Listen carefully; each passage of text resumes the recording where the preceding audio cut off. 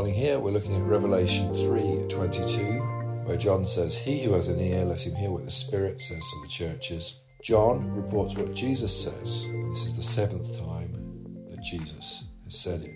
If the Bible repeats itself, it's because it has to, because people don't really listen to what has been said. And what has been said here needs listening to. And what we know is that it's very easy not to listen.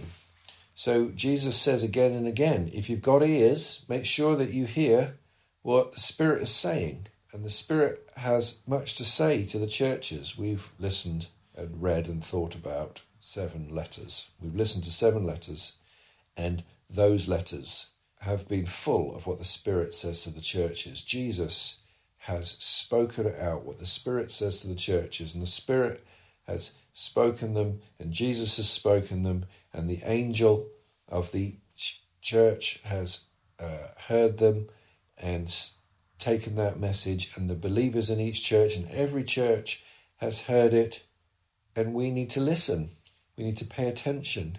We need to be those who put Jesus first, who read the Scripture and do what it says, who are available to God for ruling and reigning, who are willing to do great exploits for good and are passionate about putting him first. And if we can do that, we won't be those who compromise. We will be overcomers.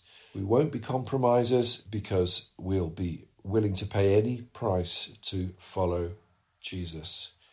We will be overcomers as we continue to be obedient. So this is the last verse of this letter, and this letter is the last letter of the 7 letters, and it brings us to the last verse of this series.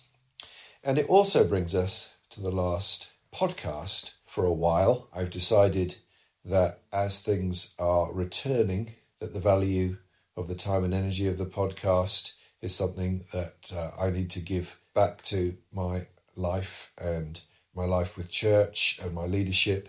And so I will be doing fewer podcasts, and you won't hear from me on a daily basis. But you may well still hear from me if you're still subscribed to this podcast. And we may change the name because it's a bit much if I'm not doing it, and it's called Barnabas Daily. But there will still be the opportunity to ask questions. If you listen back to any of the other things that I've recorded and said, you can still ask questions about that. And I might be able to put a podcast together that answers some of those questions. The recording I do, I think, is now going to address some of the issues that I'm dealing with, and I'm trying to help people understand in the training that I lead and in the church and network that I lead. So thank you very much for listening. I'm going to pray. Thank you, Jesus, that you have spoken to us as we've read these verses together. Help us to put everything that we've heard into practice. In Jesus' name, amen.